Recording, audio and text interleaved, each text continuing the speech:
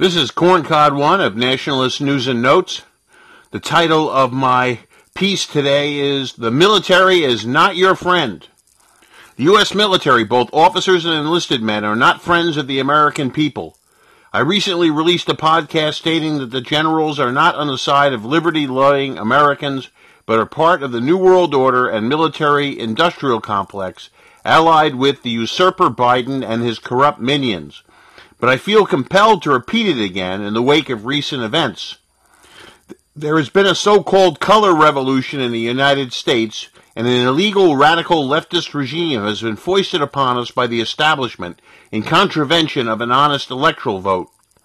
Upwards of 20,000 troops have gathered in Washington, D.C. to make sure that the American people do not interfere with the installation of an illegitimate regime.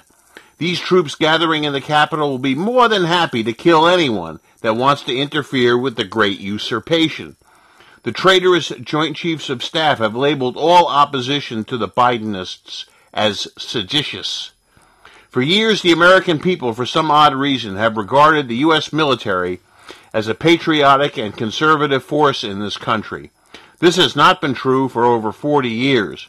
Many military and ex-military officers are members of globalist organizations.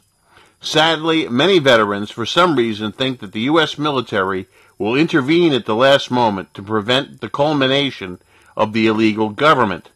This is a view held by the well-intentioned but misguided QAnon folks as well. The behavior of National Guard troops during the Black Lives Matter Antifa riots this summer should have been instructive. They largely sat around with their fingers up their buttocks while the neo-Marxist radicals burned down significant portions of American cities and towns. As the struggle for the soul of America continues, it's very important to know who your friends and enemies are. Such decisions should not be made on the basis of outdated assumptions and stereotypes about important American institutions. For example, prior to 1972, the FBI was composed of straight-laced conservative Americans.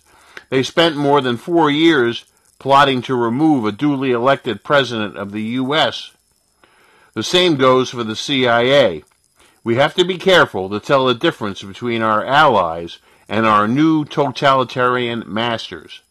This is Corncod One of Paleoconservative on Steroids signing off.